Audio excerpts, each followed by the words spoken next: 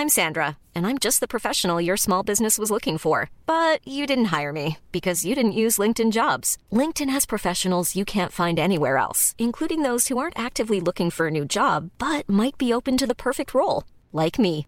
In a given month, over 70% of LinkedIn users don't visit other leading job sites. So if you're not looking on LinkedIn, you'll miss out on great candidates like Sandra. Start hiring professionals like a professional. Post your free job on linkedin.com/people today. You should celebrate yourself every day, but some days you should celebrate with jewelry. Whether you want to commemorate an unforgettable moment or just bring some added sparkle to your collection, Blue Nile can offer you expert guidance and a wide assortment of jewelry of the highest quality at the best price. Go to BlueNile.com today and experience the ease and convenience of shopping Blue Nile, the original online jeweler since 1999. That's BlueNile.com. BlueNile.com.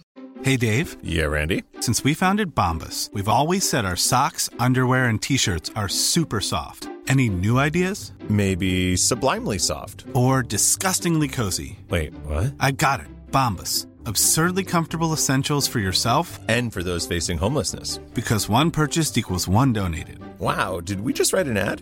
Yes. Bombas. Big comfort for everyone. Go to bombas.com/ACAST and use code ACAST for 20% off your first purchase.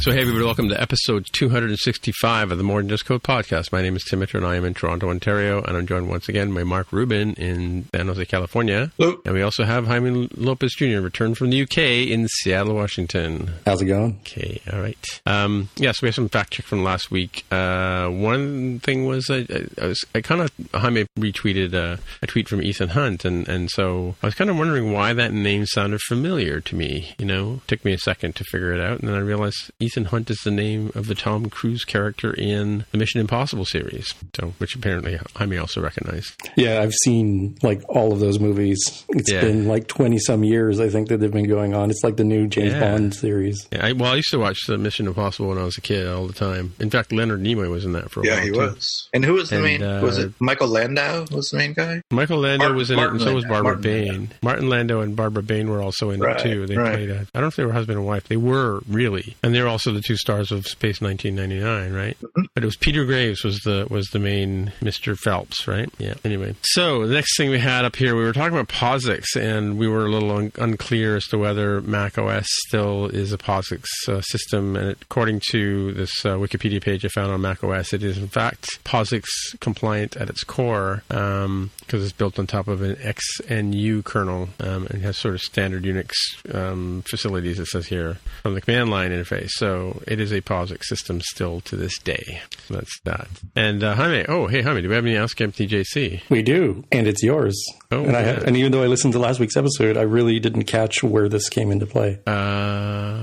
This wasn't so much. This isn't follow up. This is Ask MTJC. So Carol. It's funny. Our toaster died a couple of weeks ago. It's got Carol liked it because it had a retractable cable, and it got a kink in it, and so it worked for about 6 months. So with the kink in it, and it just gave up the ghost, and it's not working anymore. So I was poking around, and I just happened to notice this key cord, and of course they spelled it K-I, not Q-I, cordless kitchen video. And what it is a product where you get a toaster, a crock pot, a blender, and you have this countertop which has these key interfaces on them, like circles, and you put your device down on it, and apparently it has enough juice to fire up a crock pot or a blender. So I thought, or I guess a food processor, right? So I just thought that was interesting because we've been talking about why, we can't have a desktop charger for our phone and our watches, but we can have a blender or a toaster, using wireless charging or cordless charging. I guess they've actually said cordless charging here on this. So I just thought that was interesting. But is it bidirectional charging? Could you charge? Oh no, I don't AirPods think it is. with it. I don't think it is. No, I wonder if you could lay your phone down on it and charge your phone while you're making your toast in the morning. Your avocado toast, of course, right? Avocado toast. Avocado toast. All right, so let's move on to the follow-up. Oh yes, and this is follow-up on what we were talking about with Alexis last week, was that the story about in-screen Touch ID potentially signals a step backward is the title of this article, and it was I think we talked about a similar post a couple of weeks ago, or maybe a month ago, about the fact that Apple, I think they had filed a patent for this, and it looks like something that could happen. Obviously, it's not going to happen in the iPhone 11, so I guess we'll have to hold up for the iPhone 12 to see if this comes. But just an interesting article here on how they're working on doing Touch ID through the screen, and of course that will eliminate Face ID, which I don't like Mark said last week, we all love Face ID, so I don't know why they would take a step backward and get rid of it. Yeah, they seem to be solving a problem that doesn't exist, at least for us. I guess it's possible that there are people who either Face ID doesn't work well for them, or it doesn't, or they just don't like it. So I guess this would be good for them. From what I've heard, this wouldn't replace Face ID; it would just be in addition to Face ID, which I'm perfectly fine with. That's the more types of protection, the better. Yeah. I think I know for Carol, because she works with her hands, and she basically she's always wearing the fingerprints off of her hands. Face or Touch ID doesn't work for her at all, right? So now that she's on a Face ID phone, it's like great, Yeah, that's good. And actually, there's two articles here I've got linked in. One is from Bloomberg, and the other one is from Comment.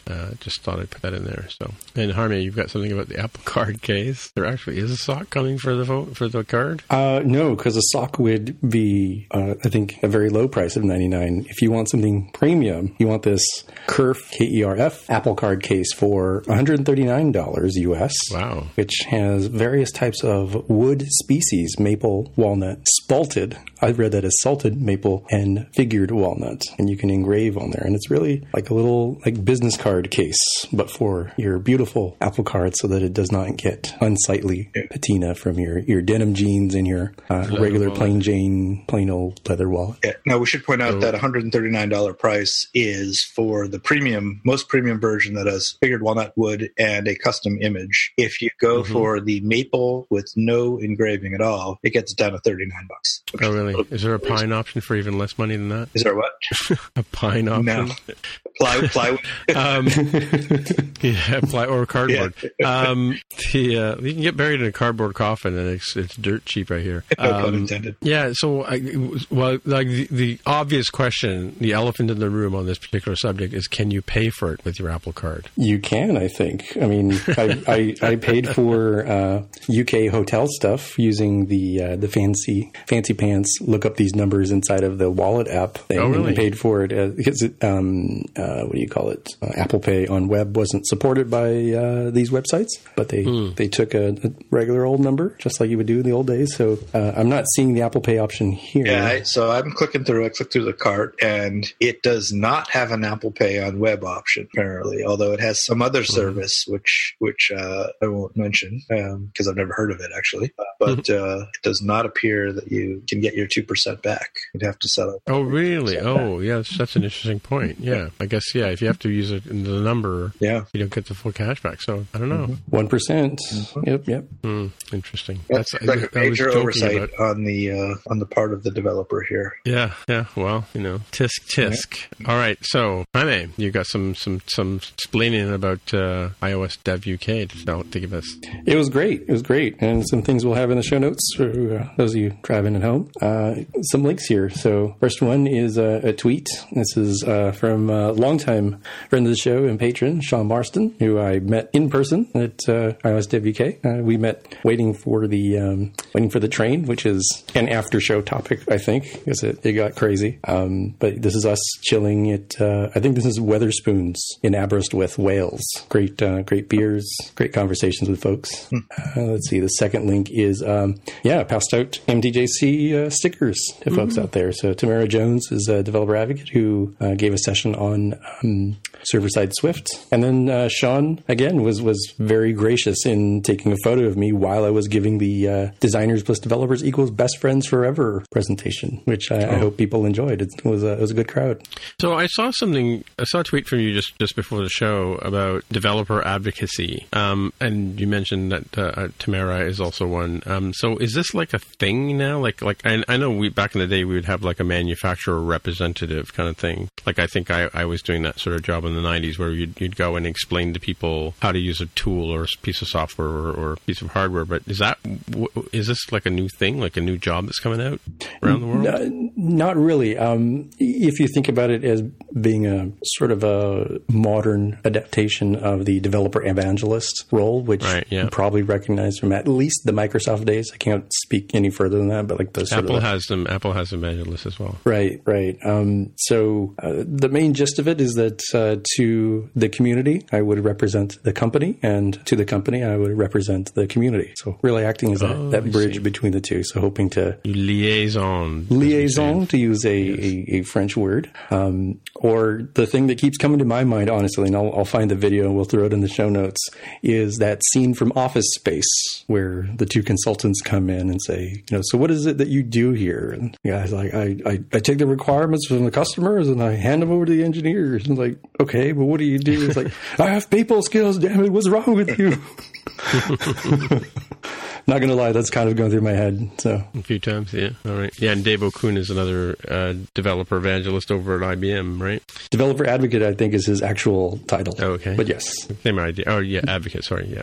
Yeah, I don't want to go too far into it because it's an area that I'm joining that community.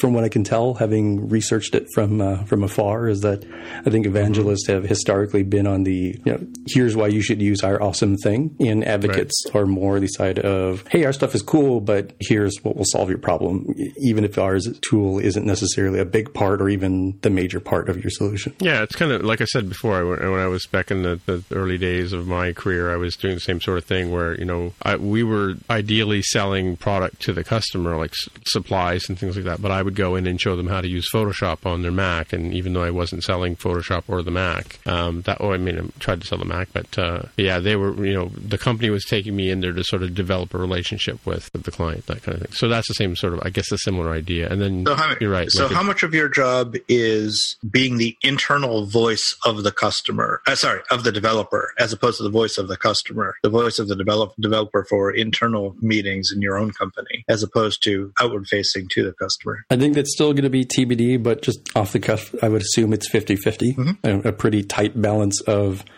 working internally with the engineering and product teams of, look, this is the biggest problem that people have, or this is an area that I think should be prioritized. And then to the customer side of, here's this new thing that we've come up with, or here's maybe a better way you could use our tooling, but without actually, that's sort of the plan, right? But everybody has a plan until they get punched in the face. So we'll see what happens when I start next week. Right. Oh, you haven't started yet. Okay. I have not started yet. It is coming up on Monday. Interesting. Yeah. All right. Well, best of luck to you. Thank you. All righty. So let's dive into the event. I think that's what the show is going to be about. So, but first of all, before we dive in too deep, you've got this post here about the competing product from another company. Yeah, it's a little too late for you if you didn't watch the event live, but notably, Apple did stream the iPhone event on YouTube for the very first time ever, and that's actually how I watched it. I used my Chromecast to have things coming in beautiful quality with really good closed captioning on my TV. So was that like a live thing? Like it's not, they haven't like published it on YouTube per se, right? I'll have to go back and look and see if they actually put the finalized video. I was just watching the live stream as it was happening, and it seemed pretty close. I also had the Verge's live blog up, and so I would see spoilers about 5 seconds, maybe 10 seconds on the outside for things on my desktop browser versus when they actually talked about it on the keynote, which is useful. useful because it made it easier for me to start taking notes, which we'll talk about for sure. It's interesting because we were watching it as well too, and we had I had my Mac, and the person who's hooked up to the HDMI TV had his Mac, and we were watching it in the office, but both streams weren't exactly at the same time. They were a little bit out of sync, right? So my Mac was actually ahead of his in a sense, but yeah, you're right. It was interesting to turn the closed captioning on and to capture names, because they kind of just introduced first names, and closed captioning had both first and last. I don't know if you noticed that at all. Oh no, that didn't show up on the YouTube stream. So for people they did not state the last name for, it showed the last name? Yeah, in a lot of cases, yeah. Oh, that's really weird. So let me see. Yeah, I'll dig up my notes. Anyway, so let's move into the... one more thing about the airdrop there. Yeah, they didn't talk about this at all during the... No, we both posted this again. It's so good we posted it twice. How do you say that? It's so nice we posted it twice. Yeah. Same article, too. How about that? Yeah. If only we could check the revision to see... Well, I always paste them in order. Like, I don't insert mine ahead of yours, so I'm assuming you put yours in first. I did, and I just assume it's easier. No, that's fine. We don't care. He knows the truth in his heart. That's why. No, I'm just saying. I always put my content. Okay, I can be honest with you, or I can lie to you. You can take it either way. I don't care. It doesn't matter at the end of the day. It's all good content for the listeners, but in any case, I threw this in here because Apple didn't talk about it. Surprisingly, didn't talk about it at the keynote, but I thought it was really cool. So you can, with the new devices, which we'll talk about in a bit, they have a new U1, so kind of like half of U2 chip in there, that wireless chip that helps them pinpoint who you are pointing your phone at for airdrop purposes. So this gets around the common problem of, there's like 1 billion people at this iOS conference. I'm trying to airdrop one person and it keeps moving around the little bubbles. It's like, well, if I just point my phone in their direction, somehow through the magic of wireless magic, it will figure out who I'm pointing at and make them the sort of like featured bubble so you can airdrop that. And they also tease a hint at something that was distinctly not talked about in the presentation, which is the supposed like Apple tag tile competitor to like put this sticker or block or whatever disk or something on your devices and be able to find them when you've lost them. Yeah, that's interesting. So we looked at it too because it was on the slide, right? I don't know if you saw those colorful slides they had up. They were amazing, those sort of summary slides. Mm-hmm. Rather than just having bullet points, they actually had pictures, like a pictogram, which is the new thing in note-taking apparently. But ultra wide UI wireless chip, right? Apple UI chip, and the speculation was that was for that. But interesting, this feature about being able to point the chip, to point the phone. I guess if you point the front of the phone at somebody, which part of the phone do you point at them? We'll never know. I would guess the edge, because you'd be looking at the phone at probably like a 20 to 45 degree angle, looking at it yourself. So leading edge of that top edge. Yeah. So speaking of the edge, this obviously the easy joke is that next year we'll get the U2 again on our iPhone. Right. That's why. So I said half of U2. And we resurrected the album just for you, just to troll people. Yeah. So I was telling a friend of mine about that today. That I still have the U2 stuff on my phone. I never got rid of it. Couldn't be bothered. But every time the song comes on, I skip it, like from that album. And just the sort of follow up story on that is that a friend of mine was always whenever he downloaded anything from Napster, he would make a point of downloading a Metallica song as well. Somewhere Lars Ulrich sheds a tear. Yes, and plays that one South Park episode. Exactly. Alrighty. So let's dig into the event. So we had quite a few things to talk about. So let's dive in. 7 sections here. Section number 1, I give to the panel here. Apple Arcade was shown in all its glory. Yeah. Notes I took here are just to get things out of the way that I'm sure people want to hear about. So launches on September 19th, $4.99. That's $4.99 US per month, family subscription with a first month free trial, or at least 1 month free trial. I'm not sure how that works. I assume you start the trial and just have to cancel it before the end of the month to make sure your credit card doesn't get charged. So to build these apps, you have to apply, to build the games, you have to apply to Apple to be given permission to publish them. It's not like like the App Store where you can just anybody can publish, right? I believe so, because it's my notes here say 100 groundbreaking new games for iOS, Mac, and TV, with new games every month. And I believe they have gone ahead and reached out to the specific developers to get exclusives. Although from what I'm seeing on the interwebs, that might be timed exclusive, not necessarily till the heat death of the universe exclusives. The interesting thing about that is that it sounds like they're saying it's 100 combined iOS, Mac, and TV, not 100 each for iOS, Mac. Either. Right. Okay. Yeah. So, I it interpreted as each game would be available on all platforms. But TV makes that. We gathered that too. It seemed to be a multi-platform requirement, right? Because all the imagery seemed to indicate that it would be on all three platforms, or at least two of them, right? iPad and iPhone, right? Yeah, but I could see iOS and Mac being pretty easy to bridge the gap. I hadn't really thought about what that means for Apple TV. Yeah, it's so different. Yeah, certainly because we have, can't remember what they called it now, the marzipan thing. What did they call that? Catalyst. Catalyst. Yeah. You could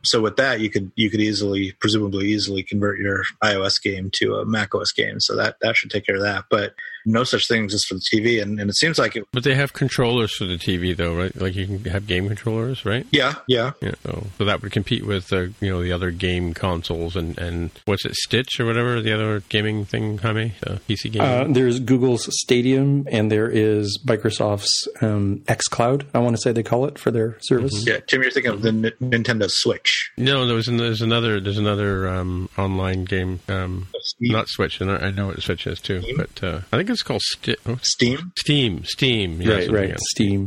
Because the kids have Steam controllers as well. All right. And they I missed the part about the arcade thing, except for I saw some of the games being demoed, but yeah, it's so Konami, who's well known for Metal Gear Solid and Castlevania, did not show that. They showed Frogger in Toy Town, which I got to admit was not exactly the most impressive demo, if you ask me. I mean, it seems like a pretty nice game. It's good that it doesn't have all sorts of craziness, and I think a big selling point for Apple Arcade is that you're not going to be afraid to have your kids rack up $500 in Smurfberries IAPs. Right. But I think some of the other ones look more interesting to me, like Capcom, well known for Street Fighter and Mega Man, also did not premiere that. They premiered Shinsekai Into the Depths, which actually looks kind of cool. You're like an underwater diver fighting sea monsters. It would look nice. So do you think these games are G-rated? Like, is that the idea? Because wouldn't Metal Gear be like a 17 plus, mature violence, that kind of thing? Oh, sure.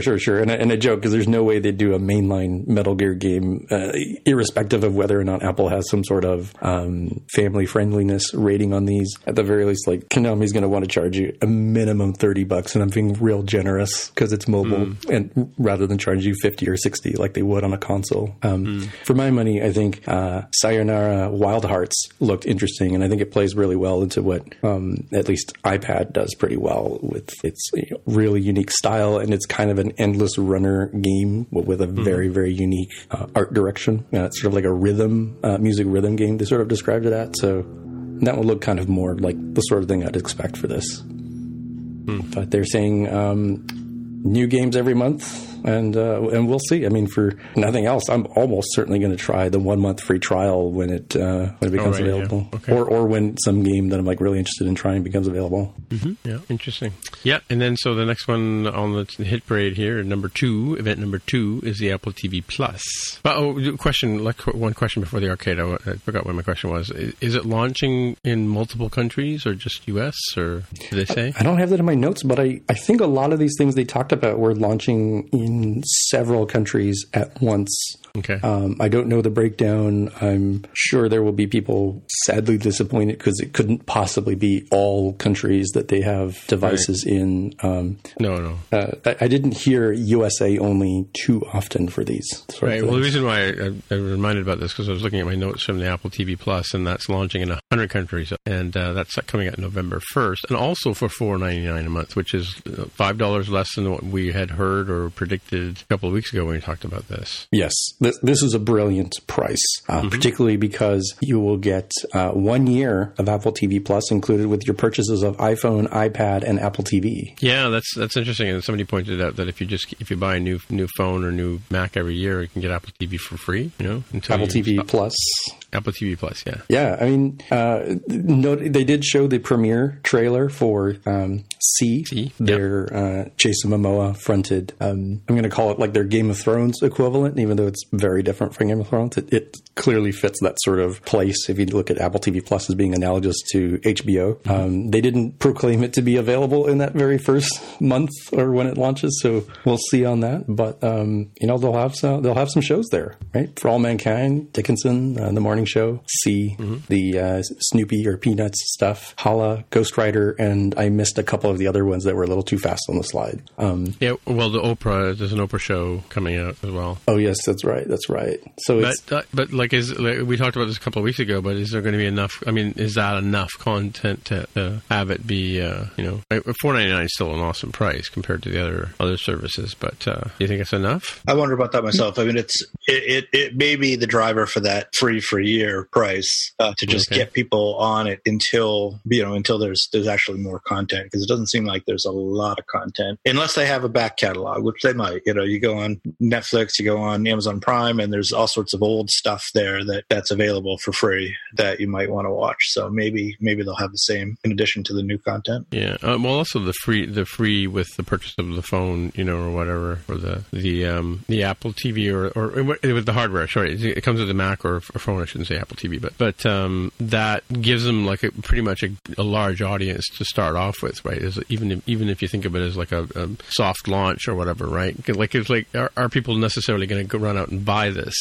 off the get go? There's a link that I posted down at the bottom too, from John Ehrlichman. It looks like he's summed up all. This is sort of almost a Spotcast follow up, but he's summed up all the new services coming out: HBO Now, Netflix, Hulu, Showtime, CBS, Amazon Prime, Stars, Disney, and then Apple TV Plus. And he's got the pricings for each one of these things, and that's also in descending order as I just read them out there. And the total that runs up in US dollars, $90.91 per month. So somebody tweeted out that we've invented cable, but there's also NBC in here too, isn't there? How many that's missing? Or is that NBC Showtime? NBC Universal is coming out with theirs. This doesn't include AT&T's service, doesn't include Sky's. I mean, we've definitely talked about the collect-em-all nature of streaming services. If you really wanted every possible bit of content, you would be spending this much. I would never ever have all of these at once. That's just... Yeah, it's crazy. That's for the Kim Kardashians and the Justin Biebers of the world, I think, to not even have to think about it. Well, maybe you get all of them with your purchase of a Tesla or something like that, right? Right. I was actually a little surprised that they didn't have some kind of a bundle where you could get the Arcade, TV Plus, and Apple Music, which would cost you $20 for all of them. If you could bundle them all for like $15 at all three, I think that would pull in some people. Well, that's true. Like we did talk about bundling too in the office the other day, I made the joke that, well, why doesn't Apple provide internet? Because in Canada, Rogers, and probably the same with Comcast, right? But Rogers provides internet, cell service, and TV, right? And you can bundle them all together and save $5 per month off each service or whatever. But you could have one provider for all of your digital download needs, right? Does Comcast do something like that, or are there services like that do that now for you guys? Comcast has a couple of different options. You can get everything a la carte, or you can get similar to what you said, the TV, internet, and home phone service. Or you can add that, they call that their triple play. Then they have the 4-play or quad play or something. I don't know what they call it. That adds in 4-play sounds weird. Yeah. Home security. Oh, right. Yeah. They also do have cell service, but that's separate. As far as I know, that's not bundled in for whatever reason. Yeah, but they do on that. Yeah, our providers have home security as well now too. But yeah, so it's odd that we've talked about this on the other show as well too. Is like all these disparate things, and mind you, I guess this is more proof that Apple's really invested in this services side of their business, right? Because these two things sound like a win. From like it's an easy. It's like shooting fish in a barrel, because they've already got the audience who trusts them, as their trusted advisors to provide this kind of stuff for them, right? Yeah, I think we're seeing Apple's long game play out so far pretty successfully. We'll see. It's all about the execution now, right? They have to make it a TV service that people actually want to watch, and they have to make a gaming network that people actually want to play on. Music has been a success. There's no doubt about that. Mm-hmm. Yes, that's true. That's true. I'll be very curious to see what they end up doing, because if you sort of pick the two polar opposites, you have either HBO, who has an astounding amount of good taste and creates hit series after hit series, kind of onesie twosie at a time, or you can be Netflix, who has a massive amount of data and can A/B test its way to creating success off of smaller hits.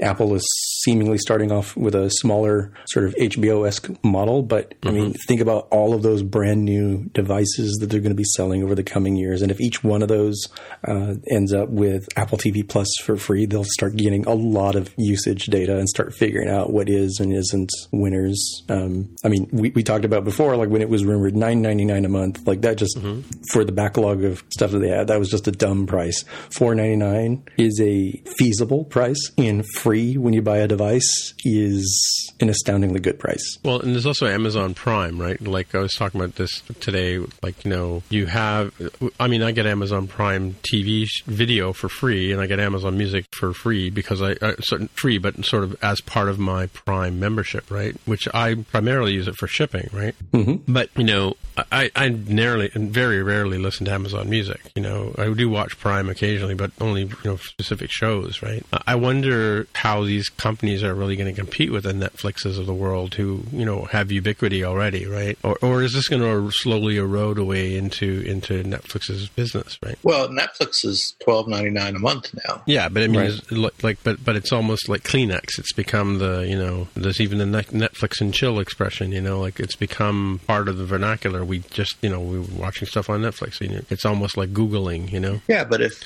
Apple has better stuff at half the price, then people will switch to Apple. It's true, but I mean, but it's not just Apple. It's also, and there's also the Apple haters, right? Who are never going to get into this part of the world. Right?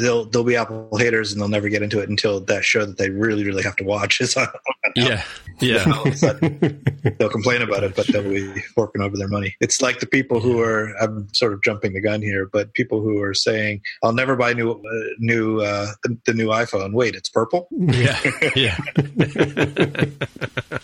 Right. That's true. All right. Well, let's move on to point number 3. Now, so this one I didn't write the name of the person, but Joz, J-O-Z, or J-O-Z, as you guys would like to say, presented the new iPad, which of course is called iPad. And of course, Tim Cook talked about iPad OS and its distinctive experience and new capabilities. And that's what separates it out from just other than just a name change, right? So we have this, the 7th generation iPad, 10.2-inch Retina display. That's 3.5 million pixels for those of you who are counting pixels. A10 Fusion chip, which is interesting because we have A13 chip in the phones, right? And of course a smart connector, so you can have your keyboard and cover and cake and eat it too. One thing I didn't realize, I have an iPad Pro, and I never kind of figured out how to. I've all sort of brought my apps up from the dock and kind of pinched them to put them on the side, but I didn't realize you could swipe from the right edge to open up the multi-app view, the multi-finder, or what do they call it? Multi something or other. I don't know, but is it multitasking, if I were to take a guess? Yeah, I think it may be multitasking, yeah. And also the other interesting thing, I don't know if you... I'd seen it before and demoed in WWDC, but again, I've never really thought about it. When you bring the keyboard up, but if you pinch the keyboard, you can actually shrink it down to a small keyboard that floats on either the left or right-hand side, so you can use one finger or one hand typing, which is kind of cool. So, and so that's starting out at $329. I'm assuming it was for 64 gig. I don't think they really said, right? So $329 is a good price for an iPad. Just $399. Was it $329? I wrote $329 with $299 for education, and it's worth pointing out that this is the lower end iPad. This replaces that lower end model, with the rumor being that the supposed October event would have the iPad Pro replacement. Oh, okay, true, yeah. So now we have the Mini. We have the new Mini, right? And we have another iPad, like a 9-inch iPad, and then we have this 10.2-inch iPad, and then we have the two Pros, right? The 11 and the 12.9. Is that not correct? The 5 iPads? And this is the only one that has Touch ID. Oh, the Mini has Touch ID as well, right? And this has Touch ID. Right. And all the higher-end ones, the Pros have Face ID. Yeah, and they didn't talk about it, but in the screenshot that they showed, it uses the original Pencil. Right. That's right. Apple Pencil support with the first gen, which is very confusing, also includes the Smart Connector keyboard support. Yeah. It's funny, I was in the Apple Store the other day, and I noticed that where they had the pencils on the rack, and of course they had the 3 pencils. They had the Logitech Crayon, and then they had the OG pencil and the new fancy magnetic-sided pencil, right? What are we calling that second generation one? Pencil? I think it's the second generation pencil. I don't think they use the term series or 2. I don't think they called it Apple Pencil 2 or anything like that. So as you mentioned, $329 US is the base price. You can order now, and it'll be available on September 30th. September 30th. That's a pretty good price for the entry-level iPad, I think. Yeah. They're clearly answering the critics from last year, saying that everything was too expensive and overpriced, and it actually feels like they're probably absorbing some of the tariff costs as well, rather than passing those on to the user, which is what a lot of companies would do. They have to be, because their prices have obviously gone up. Their supply prices have gone up, and to still offer something this cheap is a good sign. And we haven't talked about iPad sales in a while, but it's not a big part of Apple's business, right? It's like, wasn't it like 10 or 15%? It was, or is that services I'm thinking of? I thought it was bigger than Mac. Is it? I thought. I mean, so it's like iPhone is everything, right? And you know, Mac and iPad and the wearables, which includes AirPods and Apple Watch is kind of a nice category. And then you have services, which has just been growing and growing. I think you're right. Like, it definitely is a theme that it's not going to seem like it, and people are going to lambaste me for us for this. Please send your angry emails to Tim. Or Greg Heo at home. Yeah. Watch that video. Okay, so I looked it up. Well, this is a little out of date. This is 2018, but the Mac still outpaces the iPad. The Mac was $25.5 billion in fiscal 2018, while the iPad was $18.8 billion in 2018. So that's still pretty good, though. But yeah, according to compared to the iPhone, which is it used to be 60%, right? $52 billion in 2018. But it used to be 60% of the business. I heard it had gone down a bit. The phone, right? Yeah. So this year, they more or less, even though it won't necessarily seem like it, send your angry emails to Greg. They actually really or leave a comment on the website, more likely. Yeah. Right. They really did cut prices across the board, and it seems, and I'm certainly not the first person to have this idea, it certainly seems as if that's playing into the services strategy of, you know, if we can sort of hold the line or slightly cut pricing, we'll get them, like it's a very angry thing. Like we'll make up the money on, you know, Apple TV Plus, Apple News, Apple Arcade, Apple Music. iCloud, yeah, exactly. Yeah, that's an interesting strategy. It's another side of it too. I mean, if they could reduce the price, if they had taken that $12.99 a month for 2 terabytes of space, like for your family or whatever, and they could say, well, if you signed up for that, we would give you like a blah blah blah discount on your iPad purchase or your iPhone, your iPhone purchase. Like if other companies would do that, they would sort of, here's the price of the device, but if you want to sign up for this service too, then we'll bring down the cost a bit. And I'm surprised. I wonder why Apple doesn't do that. Do you think it's because they don't have to do it and people would still buy the stuff, or what do you think? I have a question for Mark too at the end of this. I mean, maybe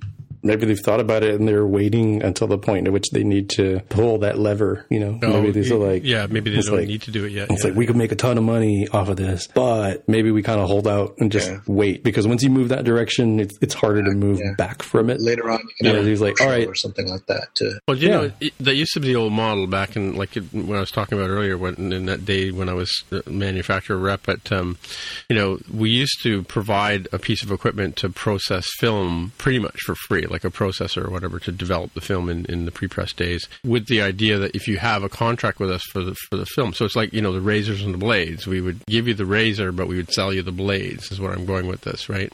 I mean, notwithstanding, the iPad's an amazing razor right by itself, right? Right. Yeah. The problem is the phone is $1,000 razor. Yeah. Well, but same token though, like in the case of my plan with Rogers, they charged me a little bit for the phone. phone. So I don't pay the full $1,500, $1,599 or $1,399 or what it costs for a Pro phone up here, which is that's the retail price, because I go through Rogers and they subsidize and they give me $700-800 off the device because I'm signing up for a 2-year commitment with them. Right? Yeah, we used to have that down here. They got rid of that a couple of years back. Yeah. Well, I would trade that for your monthly plan, which I thought that I didn't get. They talked about the monthly, but we'll talk about that when they get to the phone. But they did talk about having the pay as you go plan in more countries. But like I said, we'll get to that in a minute. But I wanted to ask you, Mark, because I know months ago you were talking about being in the market for a new iPad. Did you buy a new iPad? I did not because I got one from the company that I'm working with. Oh, so that decision. So you didn't need to. Okay. Was made moot. Right. Oh, I see. Okay, but would you buy this iPad? Like, I guess that's the question. So this in our household, yeah. If I really needed an iPad, I'd think about it.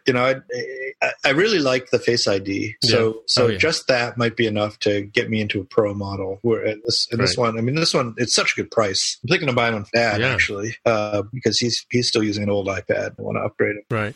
But I don't know, because I really like Face ID. I don't know that I would. Is this the least expensive iPad we've seen in a while? In a while, yeah, I think so. I mean, also you think we're talking $2019, right? No, we're not talking like 2000. When did they come out? 2010, right? Well, the original one was $499, wasn't it? Maybe. Yeah, something like that. Right? I don't remember. Yeah, so like I guess you said, like answering the critics and bringing the price down a bit too, right? But yeah, you're right. I mean, this is like back in my early days of development. I had at one point I probably had 3 or 4 iPads because I had iPads for different purposes, some for development, one for Carol, one for me, kind of thing. I think I've owned probably 20 iPads in my lifetime since they came out in 2010, right? So in fact I saw one the other day that because I used to get them engraved with my company name on the back of it, and it was when I was down visiting relatives. One of the kids was running around with an iPad with my company name on the back of it. Right? And you don't remember handed down? No, I don't. I think actually it was my first Mini. I think my first Space Gray Mini, right? But yeah, and it wasn't my first Mini, right, either. But yeah. All right, well, let's move on to the watch, I guess. It's the next part of our number 4, for those of you keeping score at home. Yeah, they had quite a bit here. I mean, they started out with a video about people whose lives were literally impacted by the Apple Watch. People discovering they had problems before they occurred, or people who did have problems and the fall detection ended up helping them out. Then they followed it up with 3 studies that are starting up: the Apple Hearing Study, the Apple Women's Health Study, and the Apple Heart and Movement Study, including the Apple Research app, which we can enroll in the US of A later this year. Yeah. By the way, it was presented by Sumbul Desai. I wrote her name down. Or his name down? Her name, yes. Yeah, USA only. I'm done. Let's move on. No, I'm kidding. I mean, it's not like they're trying to keep Canadians out. No, I know it is. I'm sure it has to do with, privacy, health regulations and all that good stuff. And privacy and healthcare, Medicare, Obamacare. So yeah, this is a Series 5. I wrote down stand, but I think that might be a typo. And the always on screen. What do you think about that? Yeah, I think that's pretty cool. It's a Retina screen. You do. That's always on. Yeah. That's really cool. Is that you or that's me? That's me. What's this all about? Is that an amber alert? Oh, technically it's a silver alert. I don't know what that color means. It's a silver elderly person is missing. Tim, are you okay? Yeah. No. Sorry. Nasty. All right. I just speaking of this, because it could have been me too.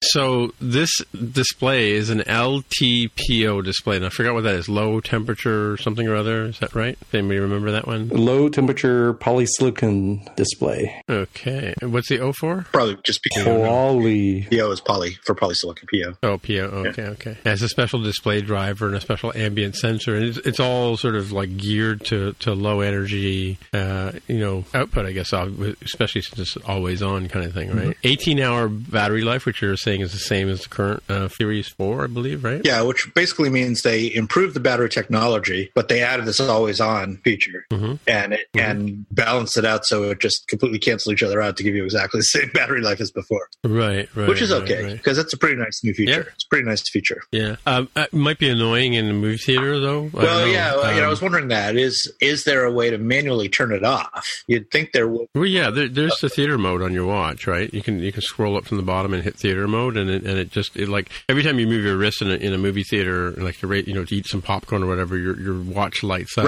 right? So if you put it in theater mode, it doesn't always turn on display, though. That's the question. Well, I'm sure they'll have that. Yeah. They'll probably have the swimming sensor as well, where you lock your phone and it closes up the little ports and stuff like that, right? As well. But the cool feature, I think a lot of people are excited about this one. All the Boy Scouts in the crowd are excited about the built-in compass, right? Which is kind of cool for orienteering work, right? And of course, they show a pack of Boy Scouts, using it. So. And the rumored titanium and ceramic came out as well, right? They did. So you'll continue to have aluminum in silver, gold, and space gray, made out of 100% recycled aluminium. Steel coming in gold, space black. Space black? Really? I must have written that wrong. Is that space gray? And polished black? Space gray, I think, yeah. They had two titaniums. They had two titaniums. One was dark, right? Right. Brushed and black diamond, and ceramic comes just in white. Yeah. So I have a question. Can you say titanium? Titanium. So how come you say aluminum, but you say titanium? I was having this, as an aside, I was having this very discussion with folks in the UK about aluminum, and I don't know why we spell it aluminum. They apparently do spell it aluminium, and that's why they pronounce it in the very seemingly bizarre way. We spell it aluminium as well, but we also say aluminum, like because we're so close to you guys, right? Yeah, we do not spell it the same way that you do. Really? Yeah. Huh. Mind you, there's a lot of words that they say in England that even in Canada we don't pronounce them that way. But the other thing people are excited about, believe it or not, are the Hermes bands, right? So there's a new black one, which is apparently caught some eyes in our office, which was interesting. So $399 for a GPS model, right? I got $199 for GPS. Oh, that $199 is so they're getting rid of so my Series 4 is now obsolete, right? And they're keeping the Series 3 around, and they're selling that one at $199, which is cool. And these are again available September 20th, right? And $499 for the cellular Series 5. Does that mean ordering them at 5 a.m. Friday as well? You guys did notice I think you can order like now if you wanted to, and it will get to you on the 20th. Oh, I see. Okay. Yeah, I guess they're not expecting the tidal wave of orders that they will get with the next product, which we'll talk about in a minute, right? Number 5. Number 5 is alive. What do you got there? I mean, we have the replacement of the iPhone XR, really. It's slightly confusing, but they are calling it iPhone 11 or iPhone 11 for those of you who prefer. Yeah, it's not XI, yeah? It's not XI. It's not, no longer the Roman numerals. 6 colors, purple, I might call that lilac, white, green, yellow, product red, and black. 6.1-inch liquid retina display, Dolby Atmos. They have the dual camera setup, both with wide, one being ultra wide. 120-degree angle, ultra wide, yeah. Yeah, that's pretty cool. They've got that new portrait lighting effect and the night mode, which is something that I'm really, really interested in because I've been very jealous. Stalking mode, as we were calling it, stalking mode. Well, I was very jealous of said mode, whatever its intentions may be, because it's really nice on the Google Pixels. Super nice that they've got that 4K resolution video at 60 frames per second. Yeah, 2 times optical zoom. The front camera is a 12 megapixel true depth wide sensor, and gives you the slow motion slow-fies, as they describe them. Slow-fies, okay. Slow-fies. Yeah. Is that like slow selfies or something? Slow selfie. Portmanteau. Oh, so continuing the fine tradition of Animoji, Memoji, or Memoji, we've got Slow-fies. So I have written in my notes here stereoscopic depth. I forget what that's about. And so, of course, they talked about the image pipeline that they have with a trillion something or others. I missed that part. Dynamic rendering on the images. It shoots a number of images at a time. And you get the next gen smart HDR, they were calling it, right? And the cinematic stabilization as well, which is even cool. And the zoom wheel, which we have on the iPhone iPhone 10, or I guess it's in. Do you guys have the zoom wheel on your? I keep forgetting you guys are on iOS 13. When you take a picture of, is there like a little circle that shows 1 times, and you tap it goes to 2 times, but if you hold it brings up a wheel, and you can adjust the zoom like you would with a telephoto zoom lens. Oh no, I don't think so. No, I think that's an iOS 13 thing. I'm looking at my phone right now. Yeah, it's pretty cool. Well, I like the idea that you can if you're taking a picture, you can tap and hold the button to shoot a short little video as well. Oh wait a minute, I do have the zoom wheel. It's like a half circle at the bottom of the. Yeah, and you press and hold, and you as you move your finger up and down. It's not when you press and hold on mine. It's when you tap the little 1X circle at the bottom. Yeah. Oh wait a minute. It goes to 2 times, right? Yeah. Oh, okay. No. When you hold on. You're right. Yeah. So you if you press and hold on it, and you just and then oh, that's pretty cool. I never knew that existed. Yeah. Wow, this podcast is good for something, huh?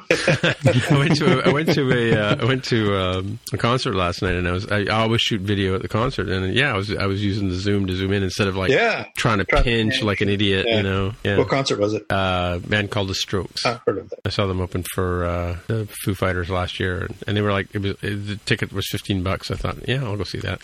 Coming back to the A13 Bionic chip in this one is fastest ever in any iPhone, according to that. And so the GPU, I missed what they said about the GPU. Did you catch that, Jaime? I didn't catch it during that section, but we'll talk about it again when we talk about the higher grade. So they were talking about this fabulous GPU in the iPhone 11. And my first thought was, okay, so why can't I have Xcode on my iPad and use my phone to do the compilation? So offloaded the way they have those external GPUs. One of the arguments about having Xcode on an iPad is you have to have a compiler that runs in the background to do the machine language, right? Or what do you call it? Yeah, the machine language. What do you think, Mark? How do we crunch those? Kind of an interesting idea. It's an interesting idea. Yeah, the compilation is not well.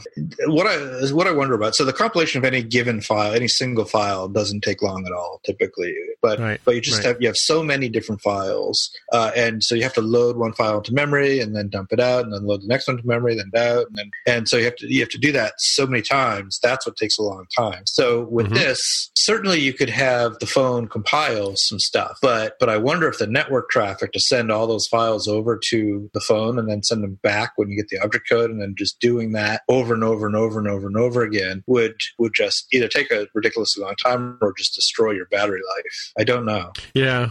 Well, there's that product called DryGen, which we talked about before, where you can actually design your app on the iPad, and then you connect it to a Mac to do the compiling, right? Right. Now, do you do it with a wire? No, I can't remember. I think it's wireless. You have to run an app on your Mac to receive it, right? Yeah. And you're not sending. It probably uses Xcode. Is it Xcode build or whatever command? Yeah. And is it sending over just a real full project's worth of files? I don't know. Yeah, it's sending over images and stuff like that. But I think the code is kind of built in. Like it's not you're not writing Swift. You're not writing code. Okay. Yeah. But and then when you're finished, it renders an app, right? Mm-hmm. That you can run. Mm-hmm. I don't know if anybody's shipping with that style of development. Right. Anyway, so back to the iPhone 11, otherwise known as XR. Now, speaking of the 10R, this apparently has 1 hour more battery life than what is my understanding a very massive battery life for the 10R. 10 hours should do last a long time. I have one at work. Yeah, and also water resistant at a depth of 2 meters for 30 minutes, and is launching at $699 US. Yeah, I was really surprised by that price. Actually, I was and happy with that price. I thought it was a really nice price. It's $50 cheaper than the $749. I could have sworn that the 10R launched at last year. Oh, did it launch at that? Okay, yeah, I was going to say. So let's talk about the naming here for a minute, because the big confusion last year was iPhone 10, iPhone 10s, iPhone 10s Max, and the iPhone 10R, right? So here they've got the iPhone 11, right? And then they've gone and they've added Pro to the more expensive phones. So what do you think about? I think does that solve Apple's confusion about why this 10R is cheaper? Yeah, I was thinking about that. There's a very subtle thing that they did here, which I think was the right move. Last year, what they did was they made the mainline model phone, which was the 10s, as not the lowest level one. one. So the implication was if you buy the 10R, you're buying a lower level phone. Right, yeah. And so they take away this aspirational value. It's like, oh, I'm settling for the crappier one. Yeah, that's the thinking.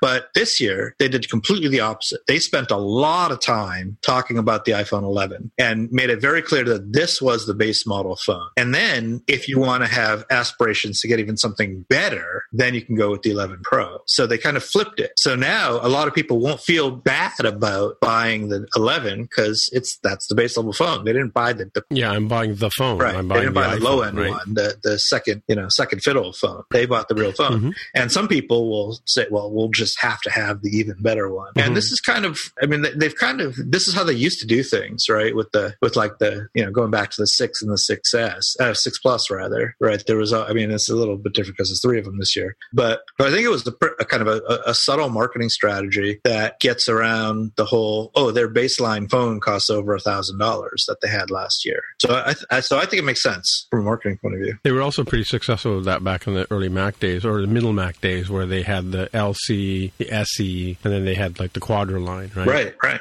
Where you had, so if you just needed a computer for, Word documents and you'd give the LC to your secretary or receptionist type person, the SE would be the more senior. Yeah, and you don't feel like you're settling thing for the cheap one. Right. Although LC did stand for low cost. Well, sure. It's all marketing.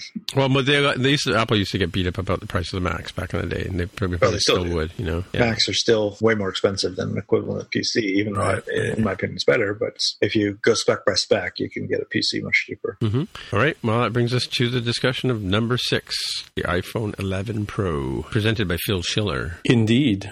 It does come in 2 different sizes of display. So you have the 5.8-inch sort of regular Pro and the 6.5-inch Max version with haptic touch. 1200 nits. I think a 2 million to 1 contrast ratio is what I think I wrote here. That would make sense. Similar spatial audio sound, the Super Retina XDR display and Dolby Atmos sound. The A13 Bionic, as you might expect.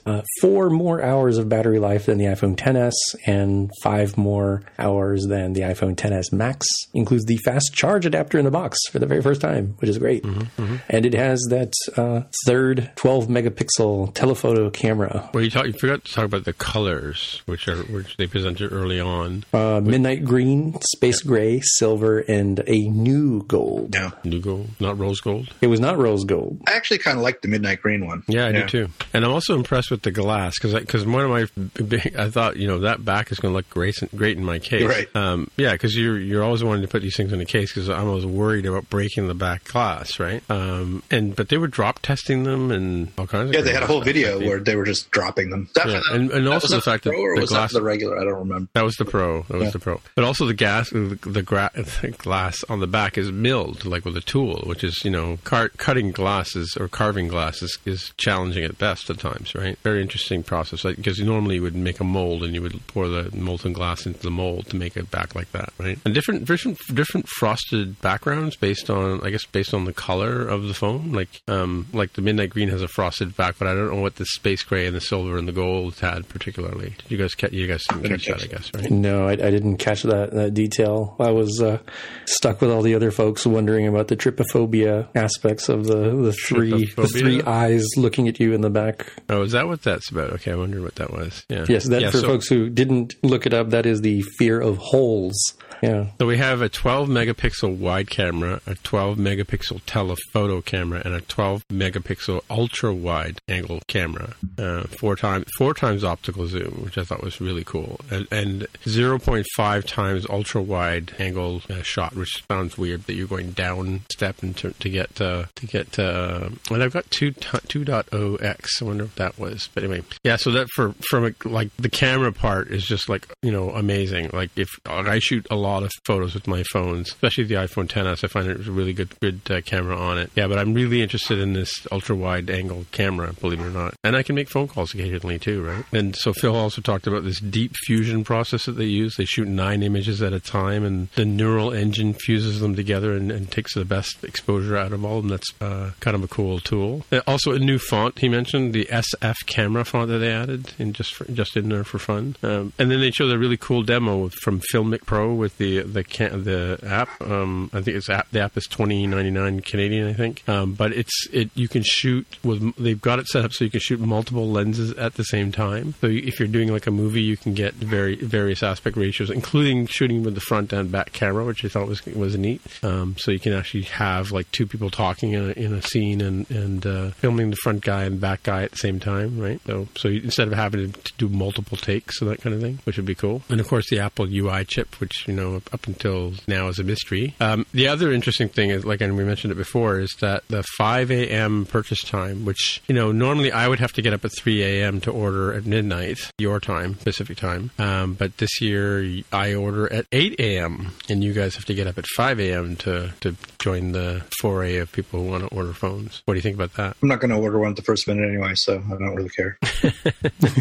I find it needless pandering to the East Coast when nature has decided that midnight Pacific time is clearly the right time. And I say that having been somebody who, longtime listeners of the show might remember that I ordered an Apple Watch in Eastern time when I was at Le Chateau Montebello. Oh, that's true, yeah. And like an animal, I had to wake up in the middle of the night to order things, as nature intended. So you can order a Friday. Well, I guess by the time this episode goes out, I hope you did order or you paid attention during the keynote. Which one did you get, guys? Come on. Right. And they'll be in people's hands on September 20th. We didn't even mention pricing because I'm sure people want to know. So the regular sized model is starts at $9.99 US and $10.99 for the max size. So the max with 500, so it comes with 64 gig, 256 gig, and 512 gig. So what does the max cost with 512 gig in the US? I will have to look. I didn't look. I think it's over $2,000 in Canada. Let's see. Viewing pricing here. iPhone Pro. I am not going to trade in. I want the max. Let's go with gold. Let's go with 512 gigs. That is $1,449 US. 1,400 with 512 gigs. Yeah, 512 gigs. I'm just curious. Do you actually use 500 gigs on a phone? No, I mean I have 256 on my 10s, and I think I have 160, 170 gigabytes free. Yeah, I don't. And a lot of people, like if they have a MacBook Air, they probably don't have that much space on their Mac, right? So $599 with trade-in. Ooh, that's interesting. I have a 256 gig, and I'm only using 81 gigs. Mm-hmm. Oh, wait a minute. This is Canada. No, this is US. I just saw the $24.95 per month. I got excited. Sorry, folks. Those of you driving at home, let me switch to Canada. That was disappointing. Exchange rate tells me I would expect $1,910.29 in Canadian. For starting?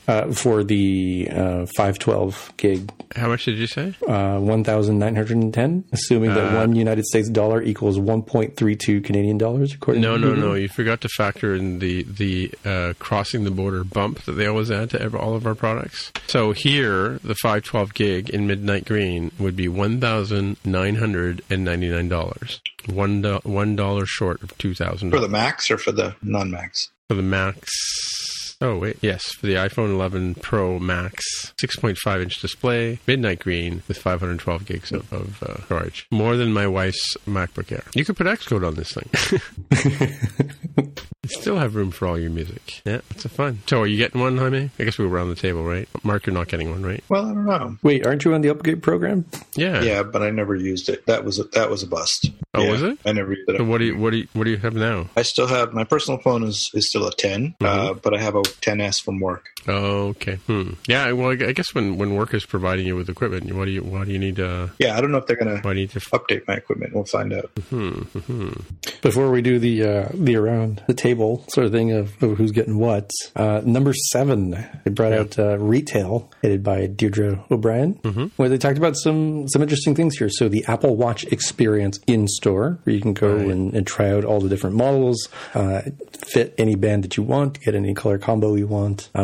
the reopening of the Apple Fifth Avenue store on September 20th. And the thing that might sway me a bit here is the trade-in values that they're giving. So I wrote notes here that an iPhone 11 with an iPhone 8 Plus trade-in will be $399 or $17 a month. iPhone 11 Pro with an iPhone 10 trade-in is $599 or $25 a month. And an iPhone 11 Pro Max with an iPhone 10 trade-in is $699 or $29 a month. $699 with an iPhone 10 trade-in? Mm-hmm. Not an iPhone 10s. I wrote iPhone 10, and I think I got that from a screenshot that I took from The Verge. Really? Huh. I looked at the trade-in prices for Canadian phones, and they weren't that great. You know, I think my buyout on my phone on my 10s is $500 or $600 right now, and I don't know if that would work out for me. Yeah, when I looked, a note that I wrote here when I checked the trade-in pricing. So Apple was going to give me roughly about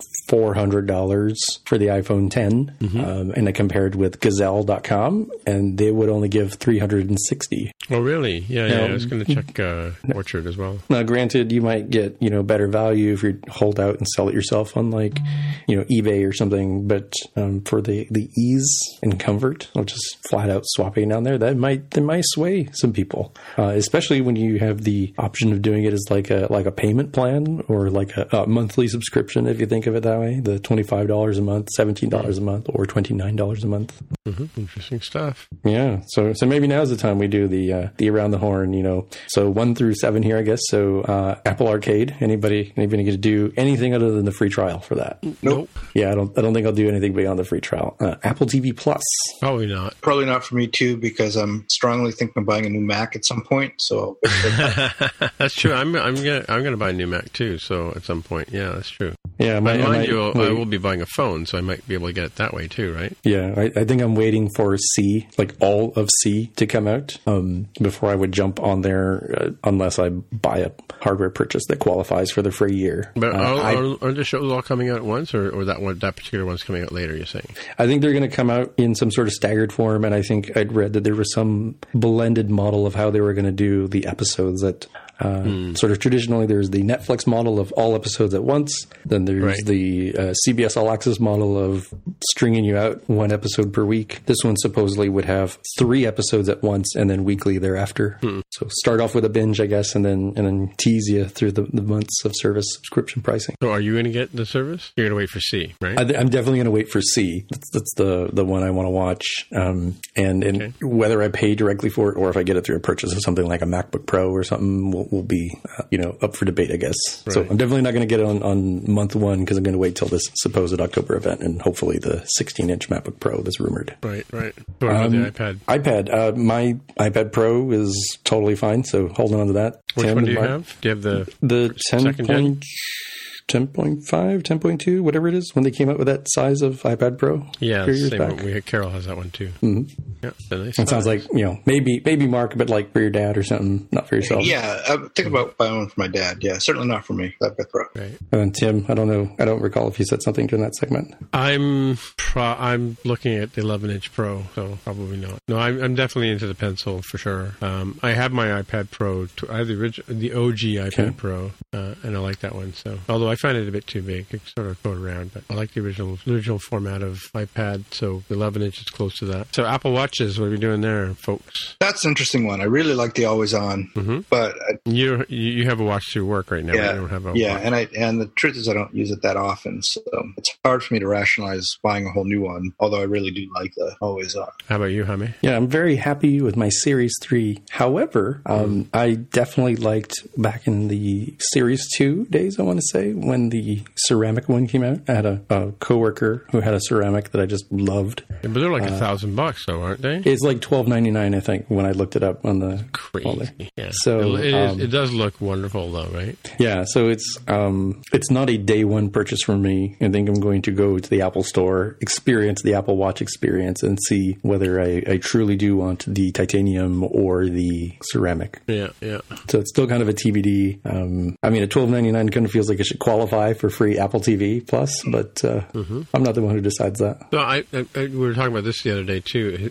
Have you guys ever heard of anybody who bought what was the I don't want to say experience watch? Remember the very edition? I don't roll with people who have $10K to spend on on a gold Was watch. it 10 or 20K? There was a $17,000 version as well. Yes. Wonder how they feel now.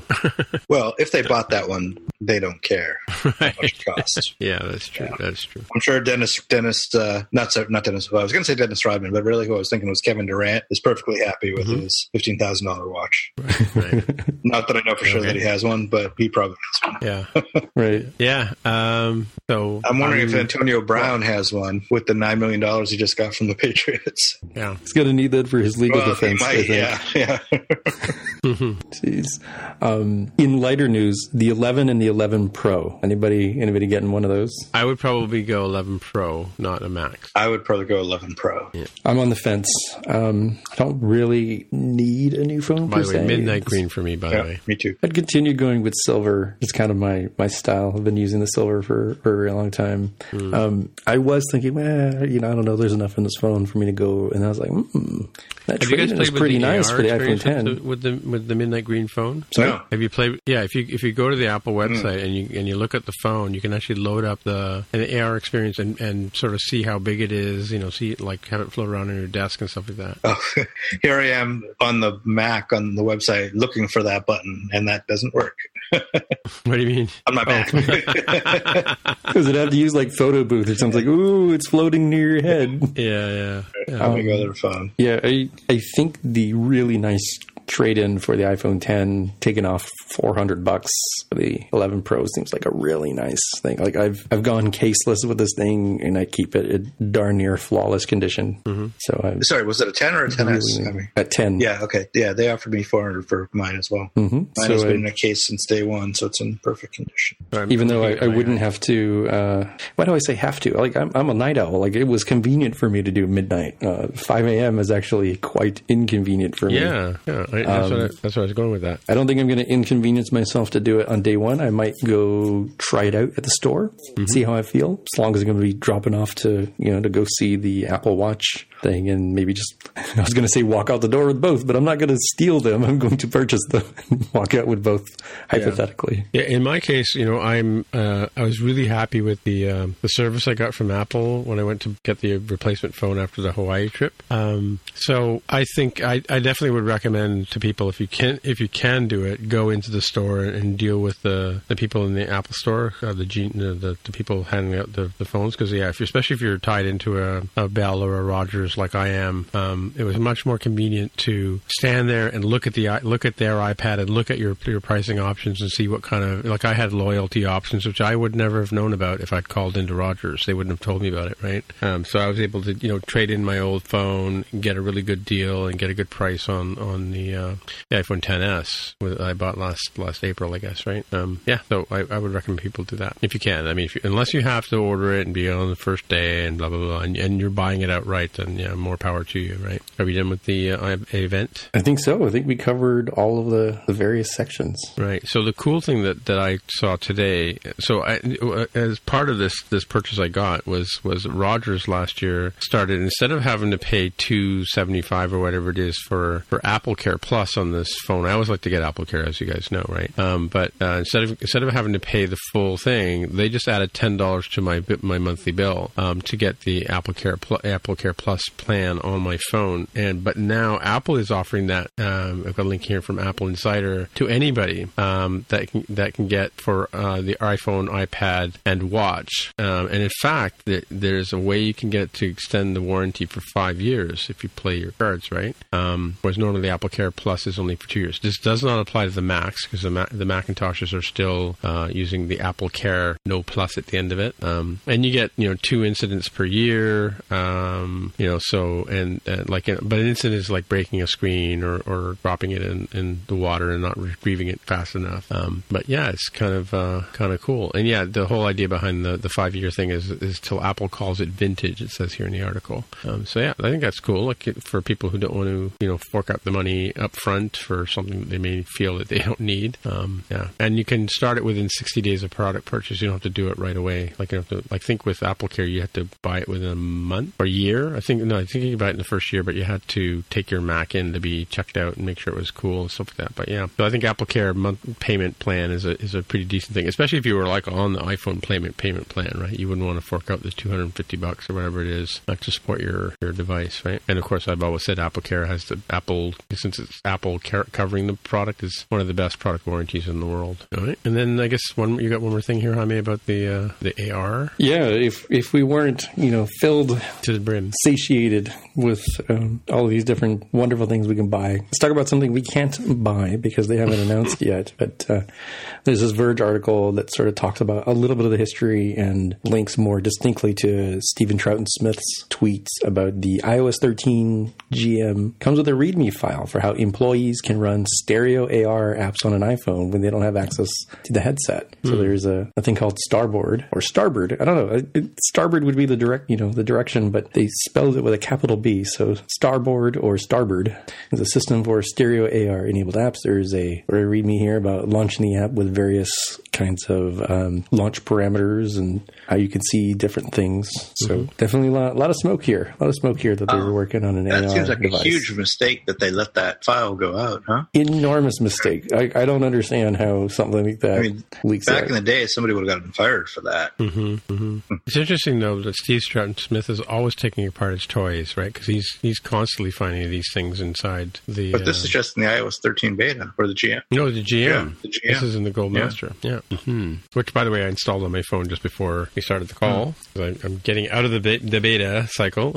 Yeah. Well, that's cool. Yeah, because we were talking about that headset, and last week Alexis was pondering why Apple is getting into this market. Right? Apple, there's a side note here, Apple's 1 terabyte iPad Pro just got $200 cheaper. Do they have a 1 terabyte option for storage? I guess they do, eh? 1 terabyte of storage. That's crazy. I guess so. I don't remember that, but I guess it must be true. Wow. You keep all the things on there. You wouldn't need iCloud. You could back itself up on there. All right, that wouldn't work, by the way, folks. All right. Do we talk about the HomePod, Jaime? Very briefly. So the beloved HomePod is getting some new features this fall. So you'll be able to hand off a phone call, song, or podcast, hint, hint, from your iPhone or iPad to the HomePod. You'll be able to listen to live radio stations by asking for one. The ambient sounds thing, the fall asleep, white noise sort of thing of ocean waves, forest birds, rainstorms, etc. And multi-user support, so that if you or your spouse or your kids ask for info, it'll be personalized towards who you are. Yeah. And this is the HomePod 1.0? I think it's just software updates, as far as I understand. Wow. Interesting. All right. Let's get into our picks for this week. So, do you want to go first or I go first? You can go first. Yours is in line. Yeah, so I was poking around. I got a like or something like that or comment from somebody on Twitter, and his name is Mohammed Gibaji. So I followed his thread, and I noticed he writes for Medium and stuff like that. And so what's interesting for those of us, our listeners whose original language or mother tongue may be Francais, he writes Swift pieces or Swift tutorials in French for people to learn about the new things. And so when he's talking in this one particular one about reduce and filter, and another piece that I have linked here in the show notes is about map and flat map, but written in French as a sort of how-to step-by-step tutorial, which is kind of cool. So if you're not an English speaker per se, but you're listening to our podcast, and of course we thank you for that. Merci beaucoup and all that kind of stuff. These are kind of cool. So just Marc ne je parle français. Okay, Marc, c'est dommage. All right, and then how could I have written that if I didn't actually speak? You probably Googled it. I don't know. No, I actually do speak a little bit of French. Un peu? Un petit peu. Yeah, I always say un peu. Anyway, my other piece here is a friend of the show and friend of mine, friend of the show, Marin Todorov, has started a couple of things. One, he's got a new open source Combine Slack channel. I wasn't sure if he was making that public, but he's tweeted out about it. So if you're interested in Combine and you want to chat with the people who are involved in Combine, people like Frandy Caesar are on there, and a bunch of other people that I've met. Dave Kuhn's on it, I believe. so you can join that. But the reason what I've got here linked in here is he started a new sort of page called Try Combine, and he's taking what he'd learned from what do you call the what's the other name for it? React? No, not React. RX Swift. The RX Swift stuff, and because he'd done a bunch of posts on that, and he's writing them out now in more towards Combine, and he's like this first one here is on subscribe on and receive versus receive on, and explaining the difference between the two of them. So if you're looking for some more in-depth information about the things that surround Combine, this is the place to go. So yeah, kind of cool stuff. I don't know if you guys had a look at it briefly or not. That one's in English, by the way, for those who are driving at home. And those are my two picks. What do you got for us, Jaime? Let's see. Well, the first one is the Apple event in 2 minutes. So you've listened to us talk for the last hour and a half or so about this very thing. But if you wanted to see for yourself, because podcasting is an audio medium, and if you wanted to see what exactly does that green or lilac or other things look like, you can watch the Apple itself. So traditionally, people like The Verge or Engadget and other companies have created watch the keynote in 15 minutes. Apple has Sherlocked them as well and has created on its own YouTube channel the Apple event in 2 minutes if you wanted to sort of get the highlights. This is from Apple. Huh. This is from Apple. Wow. Isn't that interesting that they would do it on their own thing? The next one is Microsoft the Musical. This is one that was passing around this past week. This is a 10-minute musical by interns over at Microsoft. I thought it was actually pretty well done. You would think like student stuff and otherwise, and ostensibly, jokey stuff about the corporation is actually pretty well produced. I was quite impressed with that. It's interesting because that they would do something artistic like that, especially when Steve Jobs used to say they had no taste. It's a whole new ball game for them. This is the new Microsoft, yes. New Microsoft, yeah.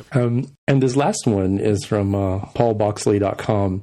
This is near and dear to my heart. So this is for those of us who need an education on the difference between UK and United States keyboards, Mac keyboards. As I was at the conference, I was in a workshop and I was paired up with, as mentioned before, longtime patron and friend of the show, Sean Marston. And when it was my turn to type, I was having the most awful time thinking that I was doing something wrong. I was like, what's going on here? Why are my basic movements not working? Well, turns out there were some very important differences. For example, where we have the backtick and tilde button, they have this weird plus, minus, and double S button.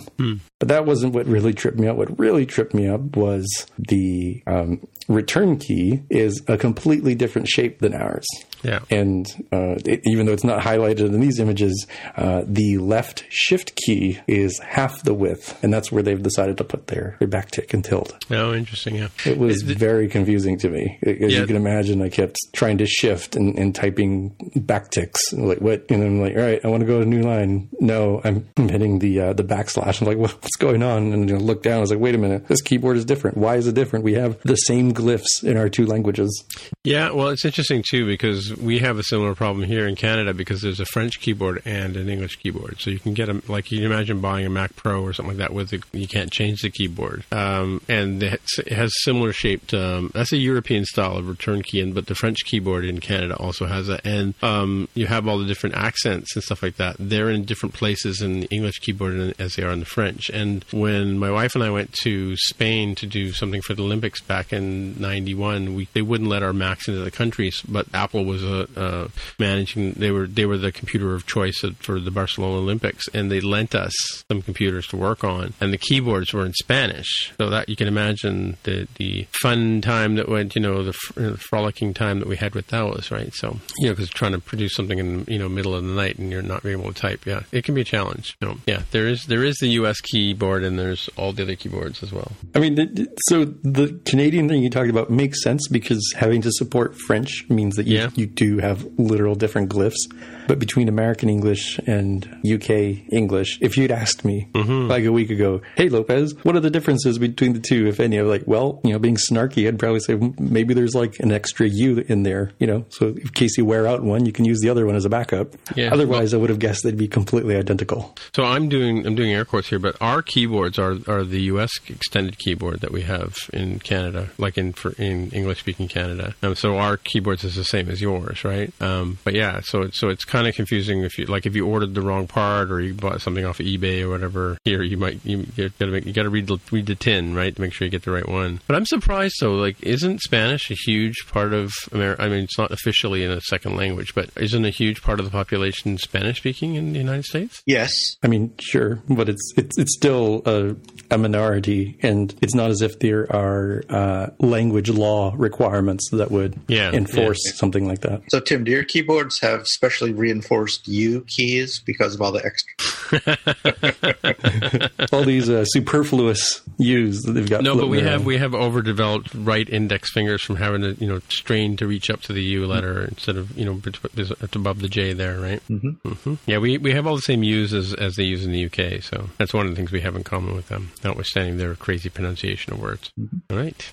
Well, I guess that's it for another week. So, hey, hi, man. If people want to get in touch with you, where would they find you? I'm on Twitter as @DevWithTheHair. And Mark, where would people find Mark you? at smapsoft.com. All right. My name is Tim Mitra, TIMMITRA. On the Twitter machine is where you'll find me. So until next time, we'll say bye-bye. Bye. Bye. Bye. Bye. If you want to find out more about the podcast or see the episode show notes, visit the More Than Just Code website at mtjc.fm. You can get in touch with us on the website or follow us on Twitter at mtjc_podcast. If you have feedback or questions, send us a tweet with the hashtag AskMTJC. If you like the show, please consider recommending us to a friend, writing a review on iTunes, or pledging any amount at patreon.com/mtjc. You can find details on how to help us out on our website at mtjc.fm/sponsor us. Thanks for listening, and we'll see you next time.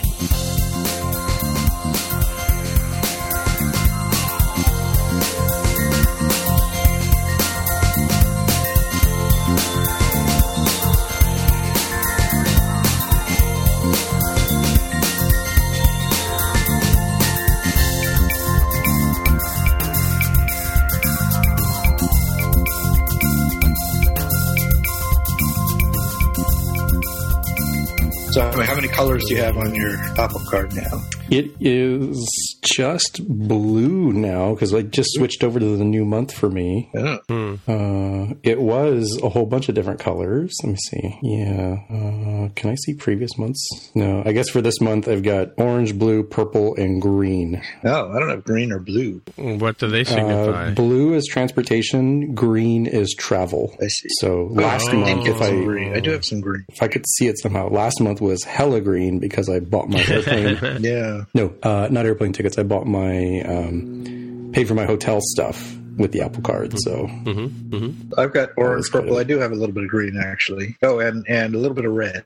Wait, you paid for? Or you always pay off your stuff on your credit card, right? How many you were saying? So I do, and it was hella annoying that when I went to go pay, extra annoying there, that I could not pay the entirety of the balance, only what I had charged up during the month, I think. And even now my maximum payment is $36.68, but I can see that my balance is $86.24. We need this like $50 posted that isn't there yet, or yeah, what? I guess to be fair, at least $21 of that is pending. But you know what? I want to be zero. Is it a MasterCard? It is. Oh, okay, yeah. But I don't know if you guys saw the other day that I went to look for something in my wallet and it said, "Oh, apply for Apple Card now." I went, "What?" So I clicked on it and went through the whole process, and you get up to the point where you put your address in, and that's where you kind of fall flat on your face because if you don't have a state or properly formatted postal code, right? But yeah, like why? Like I don't know why. I guess because my phone is probably set to region, U.S. or something, right? Tim, you're always testing the edges of their test cases. I've got like 10 Apple IDs, family subscription. So I have a button that says Pay Early. Mm-hmm. If you tap on that, it brings up this little ring thing. You can close your ring and pay after full balance. It looks like. Not for me. If I close the full ring, which is what I did before, I paid off it goes up, so it says maximum payment. Your total balance includes pending transactions. Your remaining balance can be paid once transactions have been processed. Oh, they haven't been processed yet. Oh, that's why. Yeah, it was like, I paid off the first month, and I'm like, I like to go into zero. Just let me pay it all. And I thought, show keypad. Aha, that's the secret. Nope, it literally does not let you go. So it's not that it doesn't let you pay the current month. It just doesn't let you pay stuff that hasn't been cleared yet. So it usually takes a day or two to clear, I found. Yeah, I guess so, because Bank of America will gladly take my money no matter how much I put in there. So kind of got used to that. Yeah. Oh, like they won't. Yeah, that's true. I guess they don't want you to like build up a credit or something like that or something. Because yeah, you're right. Like if you pay like extra $500 on your credit card, they're happy to take the money. Right? Yeah. And try and get it out. If you try and reverse it out, they charge you for cash interest or whatever. I've been dinged with that many times. Like I make a payment, an accidental payment on the wrong card. Yeah. I've since learned to call the bank and say, "Oh, hey, I made the mistake," and then because if you get them to reverse it, it's they don't charge you the daily interest or whatever. So yeah, a couple of my cards have this long running, $5 daily interest charge or whatever. It's like, really, you have to. It's funny. You have to call the bank whenever there's because I have one card that I pay off religiously, like you, Jaime, right?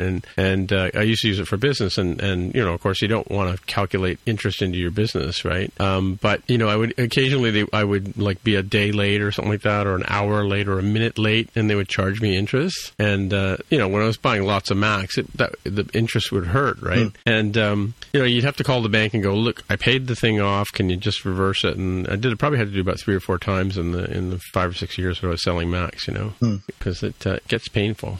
So there is one thing that I've discovered I don't like about the car. Overall, I love it, and I'm using it almost exclusively now. But there is one thing I don't like, and that is, even though, as we talked last week, even though you can download a PDF copy of your balance, or your statement rather, and see all your transactions, there is no way to export your transactions electronically so that you can import it into your favorite financial management tool. Yeah. And that's a real pain. If you have 50 or so balances in a month or whatever, or not balances, transactions in a month, then typing all those in one by one is a real pain in the neck. So I didn't take a look at the statement PDF. Is it pretty regular? Like, could somebody write a script that it's just a PDF? I guess you could parse the PDF, I suppose. Yeah, assuming it was pretty regular and not sort of all over the place. Yeah, I didn't look at the actual source code of the PDF. I just saw the actual. I just opened the actual PDF.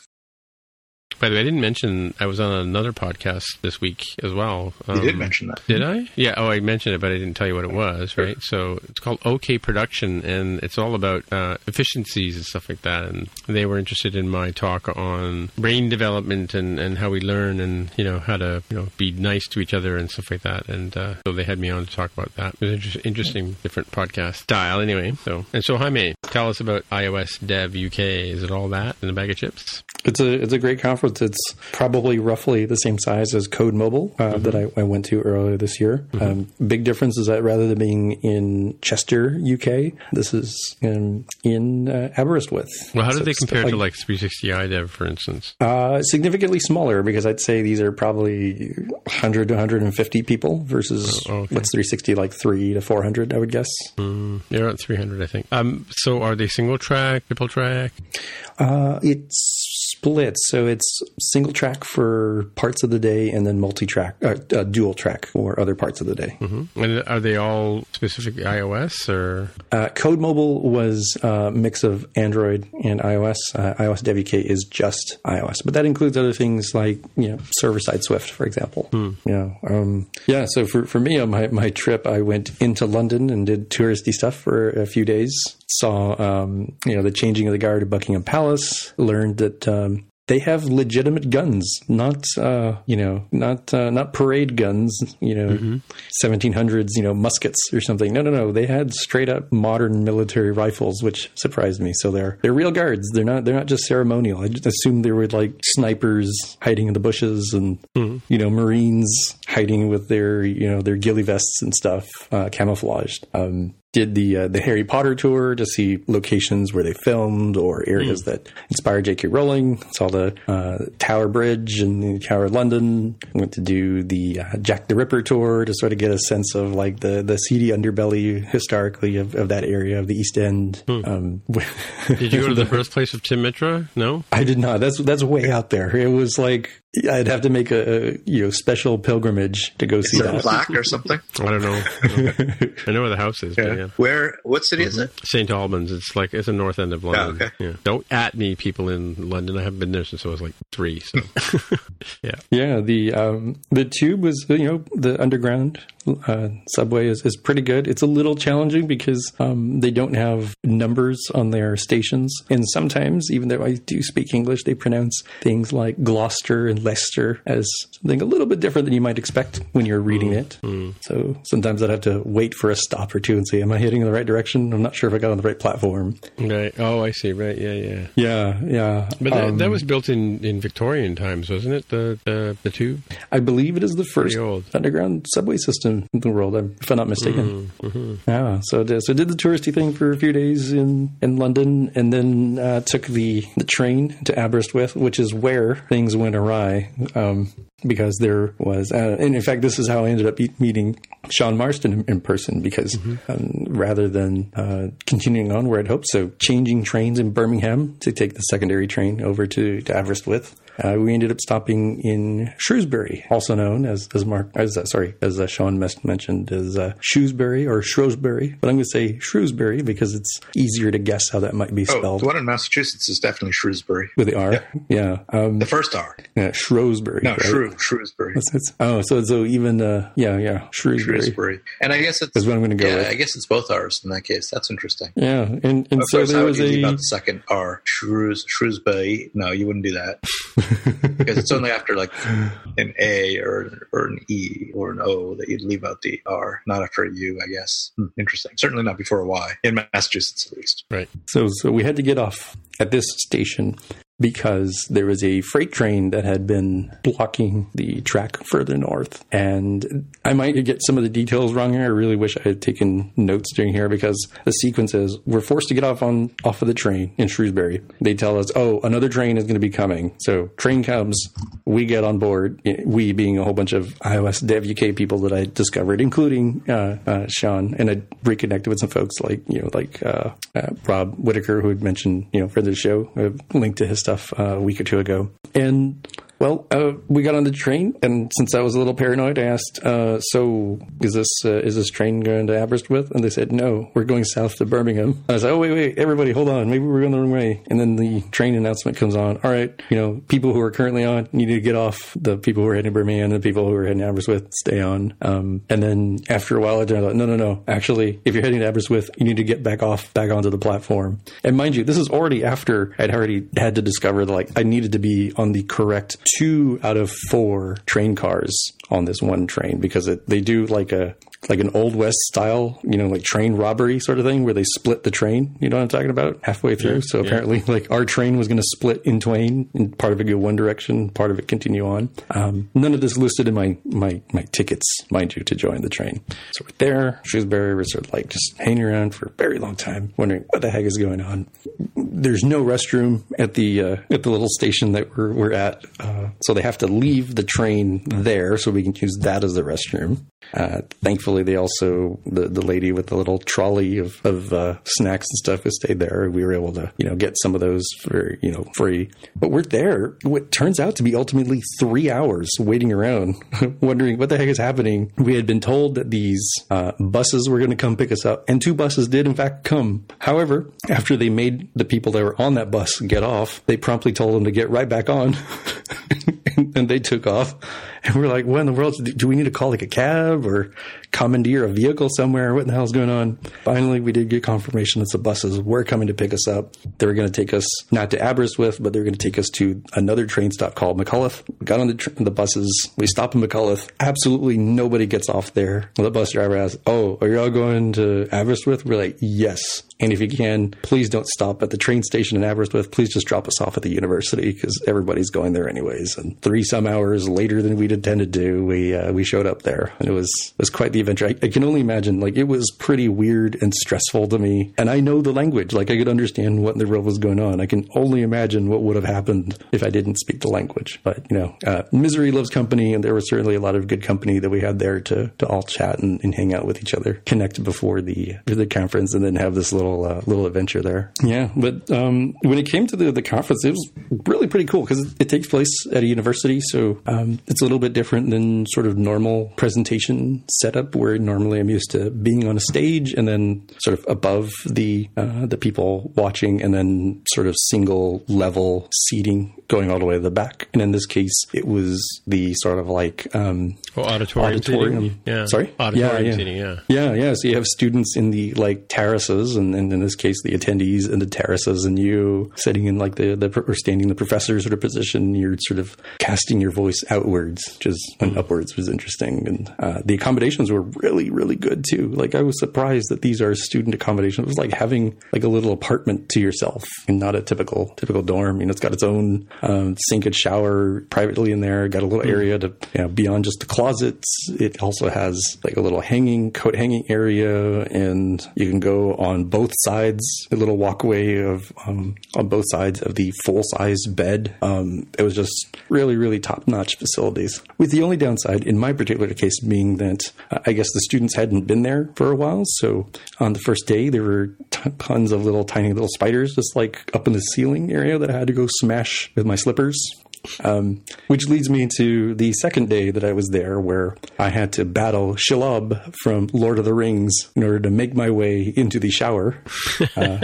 So after I smote this giant beast, I did notice that no further spiders came out. So perhaps that was the queen, so to speak, and the rest of them learned their lesson and scurried away. Funny. I guess you're afraid of spiders? I'm not really a big fan of spiders, no. All right. Yeah. Well, since spiders eat mosquitoes, I'm a big fan of spiders. I think the truce I have with spiders is as long as I don't see them, they can live anywhere they I'm kind of with you on that one.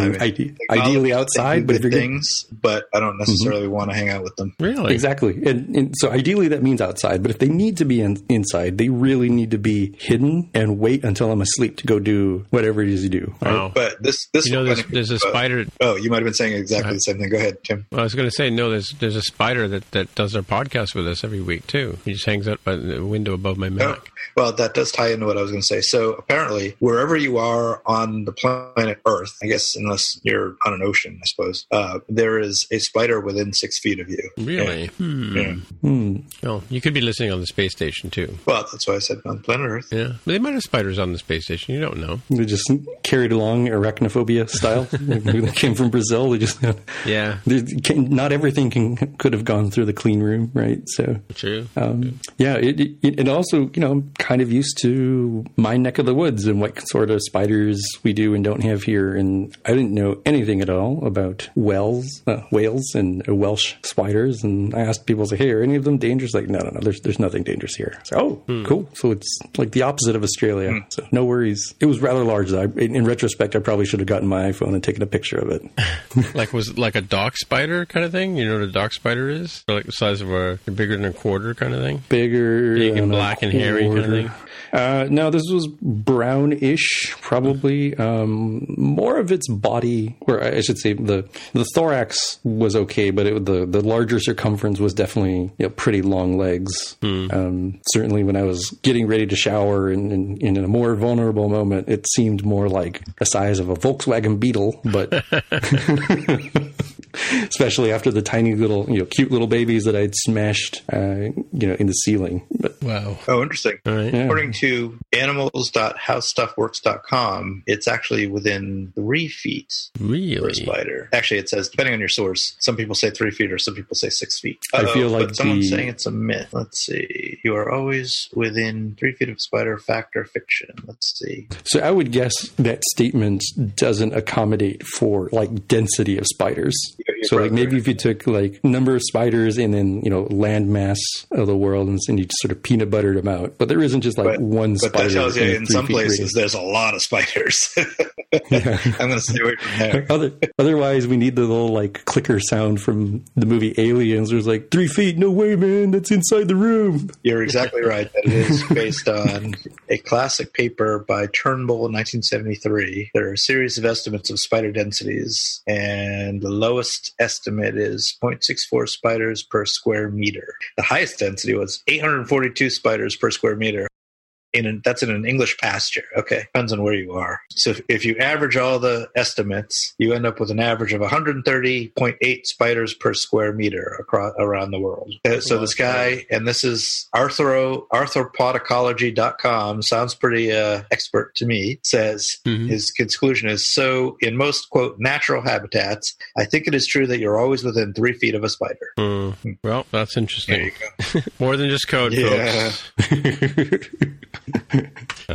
Yeah, and Apple's really leaning into the multi-camera setup when they're using their iPhones in advertisements. So it really is going to trigger people who have that fear of spiders because it looks like spiders' eyes, or at the very least, if you have the trypophobia fear of holes, that is definitely going to trigger people. I had never heard of that until you mentioned it earlier, and so I looked it up. It's pretty amazing, actually. Would never have thought of that. People are afraid of holes. Yeah, it's not just like a hole. It's like a bunch of, I don't know if they all necessarily have to be the same shape relatively and same size, but when I was reading into it on like Wikipedia or something, it's like the hypothesis that a lot of things in nature that would have that sort of texture are dangerous to be around in some way. So it seems to be a carryover from the days of stay away from things that can kill you.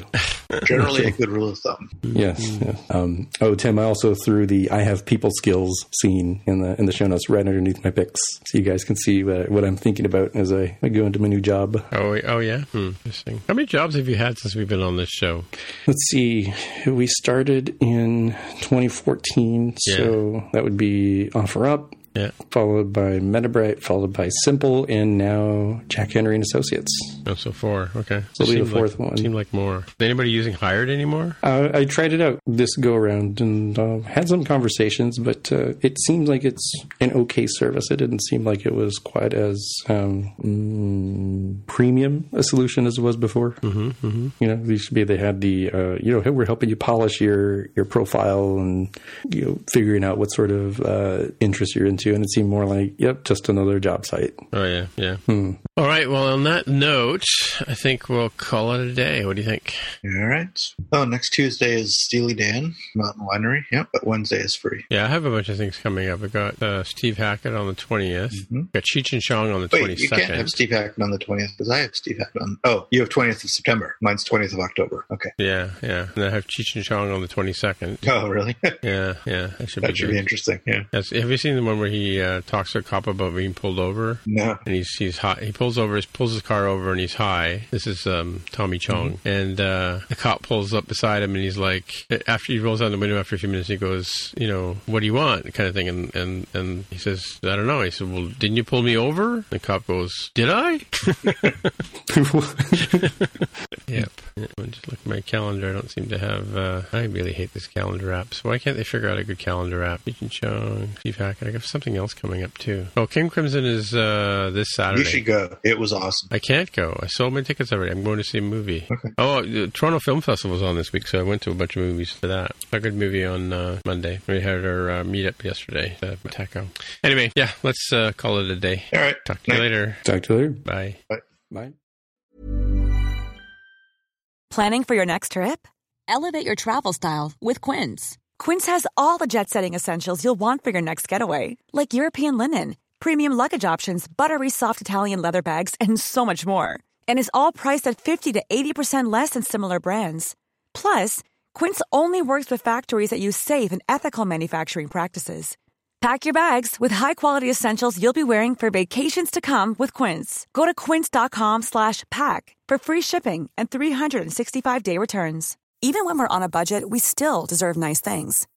Quince is a place to scoop up stunning high-end goods for 50 to 80% less than similar brands. They have buttery soft cashmere sweaters starting at $50, luxurious Italian leather bags, and so much more. Plus, Quince only works with factories that use safe, ethical, and responsible manufacturing. Get the high-end goods you'll love without the high price tag with Quince. Go to quince.com/style for free shipping and 365-day returns.